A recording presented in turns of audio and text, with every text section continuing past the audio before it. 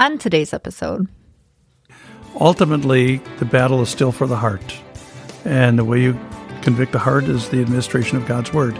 It's not going to have all of the flamboyancy of a Supreme Court ruling or a political victory, legislative triumph, but in the end, it's what works. Welcome to the Life Challenges podcast from Christian Life Resources. People today face many opportunities and struggles when it comes to issues of life and death, marriage and family, health and science. We're here to bring a fresh biblical perspective to these issues and more. Join us now for Life Challenges.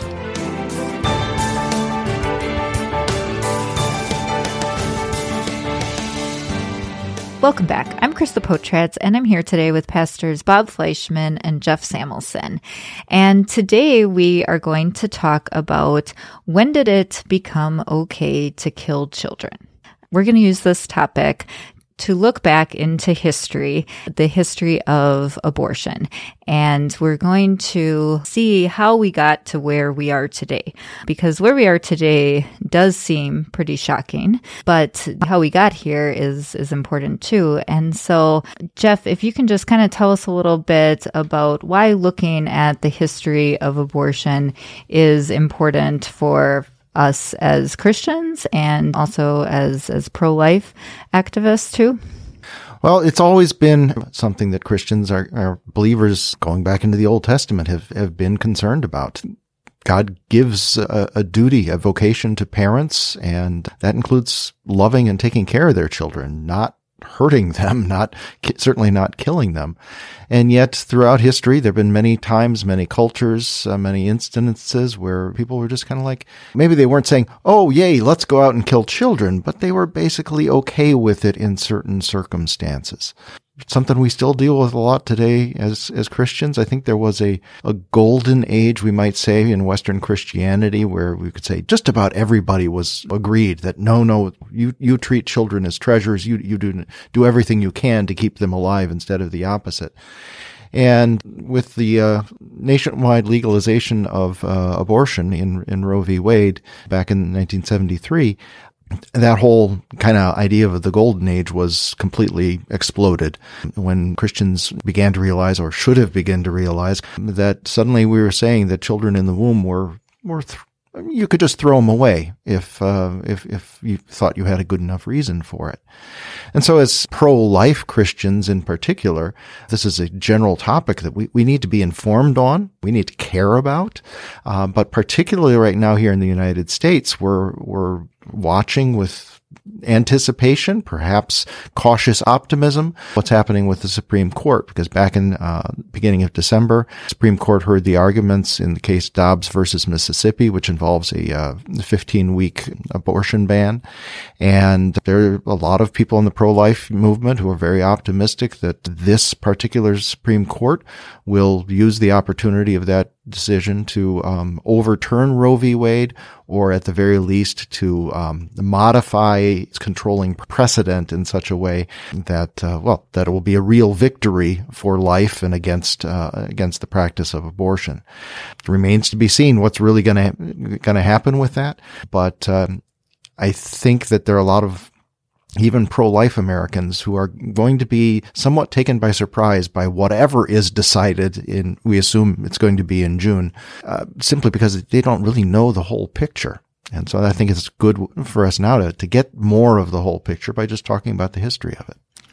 So, Bob, where do we start? Yeah. I mean, when we think about the history of abortion, I mean, how far back really is a good starting point for us? Well, as Christians, I mean, you look at Cain killing Abel.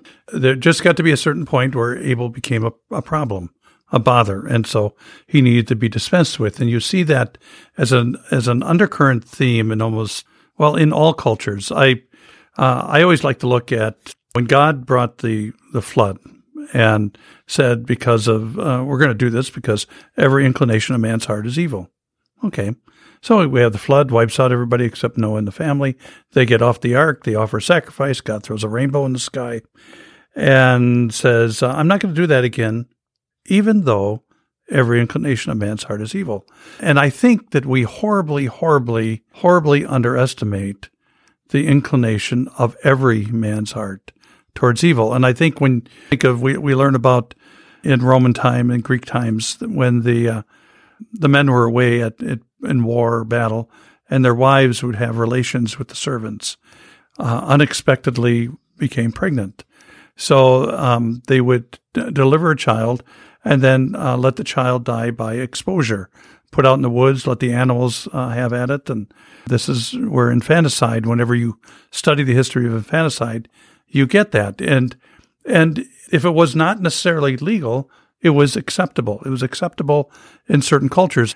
So then you start getting into, you become more scientifically knowledgeable and able, and you begin to start looking at, how about we stop this during the pregnancy? Why go through the drama of having to take a born child? It reminded me of a paper that I found. I was doing some research up at the University of Ottawa in their library back in like the late 1980s. And I ran across a paper in which they were talking about legalizing infanticide. The argument of the paper was, should it be legal for a family up to 3 days after a child is born for the family to decide they don't want this child and to have the child die? And the thing about the paper that was kind of crazy was it accepted that as certainly that should be legal. But the whole debate really was, who did it? Who does it? You know, what do you have somebody a hired terminator who does this? Does the doctor do it? Well, he's supposed to be the caregiver. Does the nurse do it? The nurse is already traumatized by getting all the dirt work from the doctor. Do the parents do it? No, the parents are traumatized because they and they use the term radically defective neonate.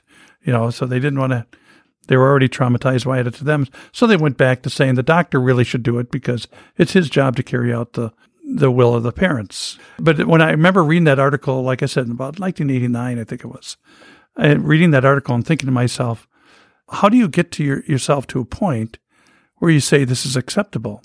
And the way you get yourself to that point is, I believe, you gather around people who think just like you, and you try not to expose yourself to people who think in contrary ways. When abortion became legalized in 1972, it had already been floating around the United States in a legal fashion since 1967, when Colorado had passed a pro-abortion piece of legislation. Then New York started, and then California, and I think North Dakota. There may have been one other state. And all of that was happening before 1973.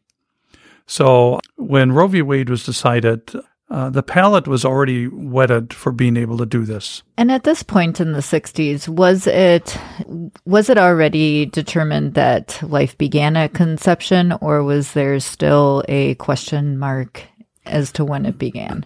Well, the crazy thing is that there kind of went a definition change.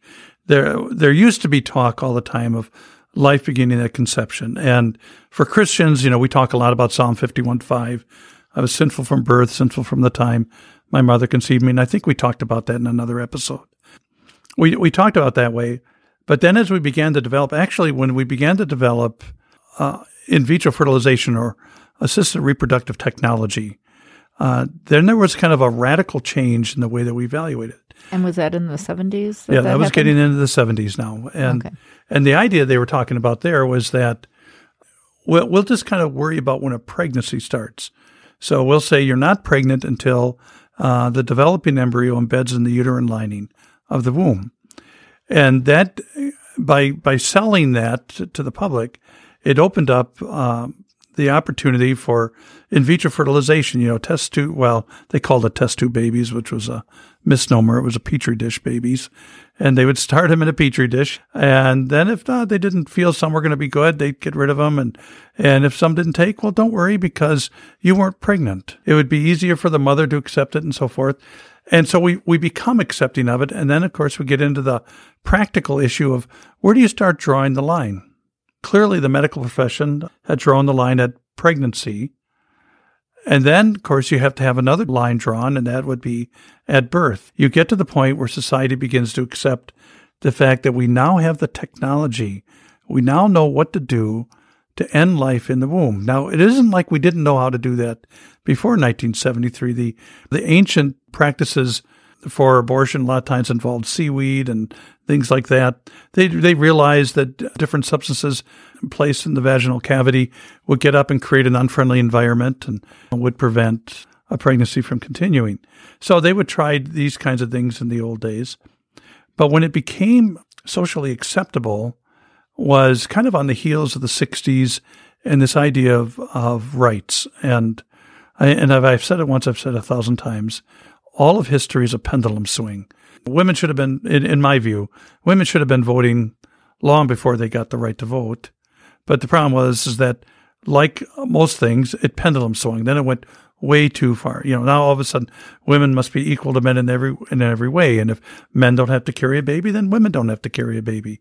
And now you've seen it expanded into gender selection, all that kind of stuff.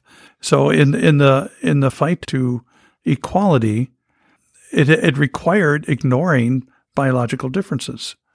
And once you ignore biological differences, you face this real problem. And that is, you can ignore it all you want, but it's still there. Men don't get pregnant, women get pregnant. And so there needed to be an undercurrent. This is where, when you study feminism, even feminism reached a crossroads where the feminists who, including the original feminists, were very pro-life, very pro-motherhood, but they just wanted the right to vote. They wanted to have a say. And then the radical feminists said, no, it still is the Darwinian notion of the strong over the weak. And that still permeates the industry. It permeates the culture of American attitudes on abortion.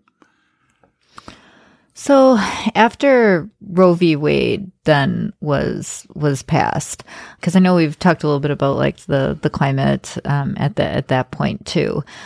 Kind of then what? Like what was really happening then, especially the later 70s and the 80s?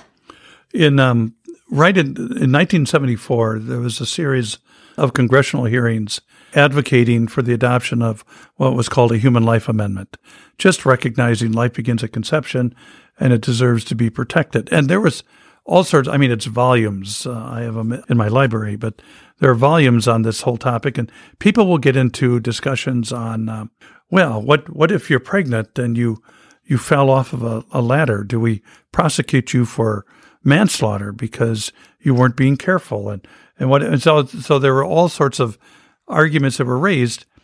And if you remember, one of the foundational arguments that Blackmun put into the Supreme Court ruling was religion and science can't agree on when life begins, so we shouldn't try to adjudicate that. The crazy thing is that at these 1974 hearings, even abortion rights advocates would say, well, of course, if we knew that life began at conception, it would be wrong to take it, because they would be in the questioning as witnesses. They would be questioned on it. Well, what if we decided, and that was a bold-faced lie. No, nobody in advocating abortion rights, they knew what they were doing. There's no child that went up to his, mother's belly and said, "Oh, Mom, I see you have fetal tissue growing there." It just, they always talked about it being a baby and things of that sort. And that was basically, I think, in my view of studying abortion history, was the big secret of the pro-abortion movement, is they knew they were advocating for killing, just you would never say it. And so it would annoy the daylights out of them when pro-life people would have the sign that would say, abortion stops a beating heart. And, well, of course it does. Well, what do you think is being stopped? But they didn't like it because it was hard, and they didn't like showing the pictures of life development because it would be too traumatic on a woman. Well, nobody ever wanted to ask the question, why would that be traumatic? Because you would actually visualize what's going on just because you can't see it. Well, then I've always felt that in 1995 was kind of a watershed moment when Naomi Wolf, a columnist, an abortion rights advocate, came out with an article called Our Bodies, Our Souls. And she wanted to evaluate pro-choice strategy. And in it, she acknowledges that in abortion, a life is being taken. And I remember the aftermath of the article, because abortion rights advocates tried to distance themselves from the article and from the argument. But what she said was pretty telling. I got it right here. She said, clinging to a rhetoric about abortion in which there is no life and no death, we entangle our beliefs in a series of self-delusions, fibs, and evasions, and we risk becoming precisely what our critics charge us with being: callous, selfish, and casually destructive men and women who share a cheapened view of human life. And then she goes down later in the article, she was talking about Norma McCorvey, who was the original Roe in the Roe versus Wade case. Norma McCorvey later came out pro-life and became critical of the abortion rights movement. But she writes, what McCorvey and other Americans want and deserve is an abortion rights movement willing publicly to mourn the evil, necessary evil though it may be, that is abortion. So basically, and this was on October 16th, 1995, when that article came out, it was kind of like somebody looked behind the curtain. All of a sudden we now knew what was going on. They were calling it, and the fact of the matter is they got away with it. And that's when you realize that the culture was accepting that there's just some life that's expendable. And then later on in 2008, Camille Paglia wrote an article on the abortion issue, and in it she basically argued that sometimes she called it fresh blood for the vampire. She was talking about the presidential debates, but she writes this. She says, this is 2008. She says, hence I have always frankly admitted that abortion is murder, the extermination of the powerless by the powerful. Liberals, for the most part, have shrunk from facing the ethical consequences of their embrace of abortion, which results in the annihilation of concrete individuals and not just clumps of tissue. The state, in my view, has no authority whatever to intervene in the biological processes of any woman's body, which nature has implanted there before birth and hence before the woman's entrance into society and citizenship. On the other hand, I support the death penalty for atrocious crimes like rape, murder, or murder of children, and I've never understood the standard Democratic combo of support for abortion and yet opposition for the death penalty. Surely it is the guilty rather than the innocent who deserve execution. And she just goes on to say abortion still should be okay. One of the questions that I have too, and maybe both of you can chime into this, was just when did abortion kind of switch to be such a part of the Democratic platform? Because it wasn't always like that. I mean, I know in history too, right? I mean, a lot of people that I listen to, they like to, oh, remember, when Bill Clinton or Hillary were pro-life. Was that all happening around the time of the 95? It was a tendency or a direction going back to the 60s, the 70s. It was okay. If you were to just generally survey Democratic politicians and policies versus Republican politicians and policies, generally speaking, the people on the pro-abortion side would be in the Democratic Party, and generally speaking, the pro-life people would be in the Republican side. But it wasn't absolute. The Republican Party started becoming much more thoroughly pro-life, I'd say around the time Reagan came along, so in the 80s. It's clear looking back now with some things we know that there were prominent Republican candidates and politicians who took pro-life positions who weren't particularly pro-life in reality, but they were doing so for political reasons. And I'm sure many of those still around, but it's hard to be a Republican today and take anything but a pro-life position in a public sense. But the pushing out of the non-orthodox, so to speak, happened much more extremely, I think, in the Democratic Party, because there used to be because it used to be, for instance, that most Roman Catholics in America voted Democratic, and Roman Catholics tend to be pro-life, and so there were still a lot of pro-life Democrats out there, both as voters and within positions of in the government or whatever. But I can't remember the exact year. I think it was in the 90s. The governor of Pennsylvania, who was a prominent Democrat, either he had been asked to or he asked himself to address the Democratic convention, and they refused to allow him to do so because he was pro-life. they had decided that the Democratic platform from then on was going to be only and that was in pro-abortion. the 70s? 90s. Oh, 1990s. the 90s. So it's Okay, fairly okay, recent, yeah. politically speaking. No, I mean, I just bring that up like with the history too, because I think that it is just interesting to me when we go from the 70s to where we are today. I mean, today it just seems to be such a divided party issue. I see people on either side that kind of appear to maybe be the outliers in different parties, but just really seems to have really divided people. Well, sometimes in politics, it always reminds me of growing up. There were Ford people, and then there were Chevy people, and then there were the two AMC people. But I mean, I'm sorry, all you AMC people and ramblers. But I mean, you had the Ford people and you had the Chevy people, and then they had offspring that were Ford people or Chevy. They tend to follow it, and political parties oftentimes went that way. A lot of times, I think issues today with politics, are a lot more disqualifying. Like, for example, it's very difficult for me to vote for any candidate that says it's okay to take the life of an unborn child. It just is. It's a disqualifying issue for me. But, when I look at the history of Democratic and Republican Party, I think where the Democratic Party really, in my view, caught some traction was during the Civil Rights Movement.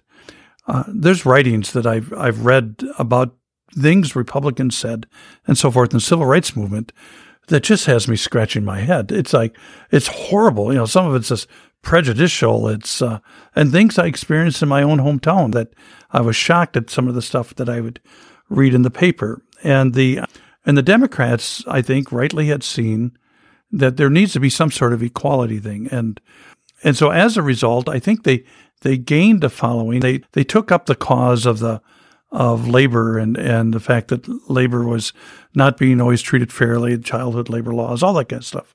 And so they took up those causes, which became immensely popular with the blue collar community. And now today it's really mostly marketing. It's can we paint Republicans as being the rich man's party, and can we paint the Democrats as being the working man's party? And they still try to do that, but the way this affected the abortion decision is still befuddling for me because, I remember I did volunteer work for Wisconsin Citizens Concern for Life, which was the precursor to Wisconsin Right to Life. And I did editing work. And one of the earliest articles that I remember publishing was, it had a picture of Jesse Jackson and a thing he had said, an article he'd written, where he called abortion black genocide, because he recognized the abortion clinics were up in the communities where the African-American community was, and they were the ones that were proportionately having the greater number of abortions. And he saw it as a white man's way of trying to dwindle the black population. And then he ran for president, became pro-abortion. It isn't like it stopped being black genocide. I forbid the thought that a politician would say he made a mistake. But that's kind of a mentality. And the problem is, for those of us who do this kind of work, this is a near and dear issue for us. So it becomes a high prominent issue. The point is that you still get down to the base issue, and that is, why are we willing to take life? And I still think the fundamental issue has to do with the inclination of all hearts, including practicing Christians. We have the inclination, and our unwillingness to embrace something like Philippians 2, where you think more of others than yourself. It's hard to do that. It's easy to do that when life is going well, when I have a great roof over my head, my family's happy, everyone's doing well, and then all of a sudden, you wander a little bit. Somebody gets pregnant when they weren't expecting to get pregnant, and all of a sudden, all that pro-life. We had a Wells mother, a mother of our church body, bring in her daughter into one of our pregnancy care centers, and looking for an abortion, and she thought that we would do a referral for an abortion. And the counselor was talking with them, and the girl, the pregnant girl, said, because she was saying, well, God has given us life and all this kind of stuff, and Jesus died for us and everything. And she said, well, I know God would not want me to be unhappy. And so we, part of it is we begin to form a theology that's much more reflective of the world than it is of Scripture. And so even our own people begin to drift away. So, and that's how people become accepting of it. Yeah. When you when you say that story too, I think where we are in society is just that the voice of the mother becomes the louder voice. And just that this idea that, just thinking back like to our original question, like when did it become okay to kill children? Just that, well, okay, the mother's got to succeed. She's got to go to college. She has to fulfill her dreams. She has to be able to do all these things. And so then it's okay if we just remove something that nobody has ever seen before. And I think that's where we are. I think that's maybe where we've been for a while. And I don't know really where it goes from here, but that's just my general observation is that we're gonna be all for the thing we can see, and for the thing we don't see, we're just gonna kind of pretend that it's not there. You asked a question earlier of Bob about what was it that makes it okay, and Bob said something about being around people with the like idea and such. But I think part of what it starts with is somebody in authority saying it's okay. You think about it, when the Moabites were sacrificing their children to Moloch. It's highly unlikely that there were parents sitting around saying, "Oh, we just had this baby. Can we go sacrifice him to this awful god?" No, the only reason that was okayed is because the person in charge, whether it was king or a high priest or whatever, said, this is what must be done. And he had sufficient authority that he got people to go along. But after the first time, after the next 20 times or whatever, then it became, oh, this is just what we do in our society. And that's pretty much what we saw happen here in the United States with abortion and the attitude toward it. The people with the authority, the Supreme Court, a bunch of old white men, which is, I always find kind of interesting irony, said, oh no, this is okay. This is what should be allowed. And so a lot of people said, okay, well, if that's what those guys said, then I guess it must be right. It must be okay. And again, the more people said that, then the more people said, oh, well, then I guess it's okay because everybody's doing it.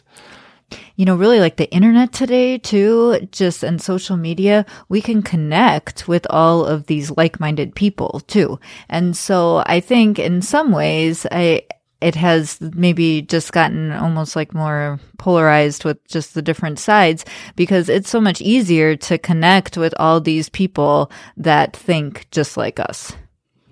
Well, and a lot of it is a lack of an anchor. Would I be pro-life if I weren't a Christian? I don't know. I was raised in a household where my parents very much venerated children and loved them dearly. And it was a big deal. My mother's from the Netherlands. So you get the Dutch grandmother and she's hugging all the kids and making a big deal and all that kind of stuff. It just is it was an environment I was brought in. But, ultimately you're tethered by what pleases God.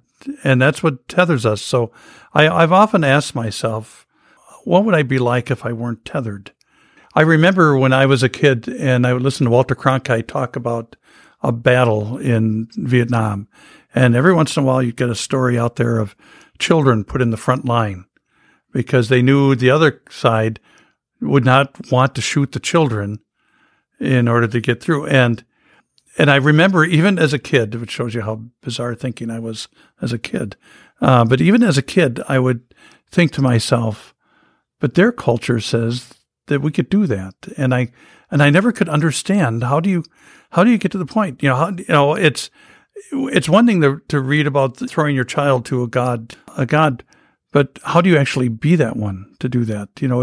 And it has to do with kind of being convinced by your environment. That's why we often talk about the university you go to. Life is a lot different if you don't have to deal with some sort of standard of rightness and wrongness and propriety. And what you have is you have a melting pot of society that says you should not interfere with my right to control my body, even if it means that child must go. And how far does that right go? Does it extend to just in the womb? Does it go to the outside of the womb? And I can't abuse a child but I can decide not to treat a child. That's what happened in Bloomington, Indiana in 1982. Baby Doe was born, and they decided that they weren't going to treat the child because the child was born with Down syndrome. And so the child was left to die of neglect. And there were no charges, and the thing that was even more shocking was when medical journals were coming out and doctors were saying, yeah, they do it all the time. I got a friend of mine who is a retired nurse in Milwaukee, a county hospital in Milwaukee. She said, yeah, that happened there too. I think an important point to add is that certainly the fact that we are Christian informs our pro-life attitude, but you don't have to be Christian to be pro-life. Right. And since we care not just about our own children, but about the children of everyone, that means that we as pro-life Christians have a duty to persuade, that we want to be out in our society, talking to our friends and, people and such, in such a way that we attempt to persuade them to value life. And that means there's work to do.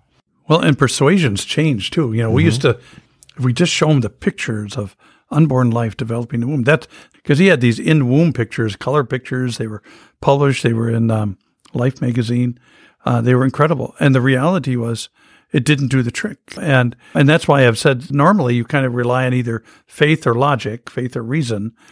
But sometimes people defy logic because if you follow the logical steps of the abortion rights movement, it leads to infanticide, and it leads to assisted suicide, and it puts all of your lives at risk. Once someone in authority has determined that you are of subordinate value to them, because that's exactly what abortion is. Once they said it's a life in the womb, then it's really an argument of a higher form of life over a supposedly lower form of life. So as we kind of wrap up here, is there just something important to kind of close with for our listeners as we go into the possible Supreme Court reversal ruling or whatever June brings? I guess I'll just say that even if the prayers of pro-lifers in America are answered to the fullest and the Supreme Court completely overturns Roe v. Wade in June, our work is not done by any stretch. That just means that the decision goes back to the individual states, and there are some states that have very pro-life laws on the books right now, and there are some that have very abortion permissive laws on the books. And there'll still be work there. And of course, it's not just abortion. The issues of life are so many more than just that these days. Euthanasia and assisted suicide and so much more. So the work is, the end of abortion in America is the holy grail, so to speak. But we want fewer abortions because that means fewer children dying.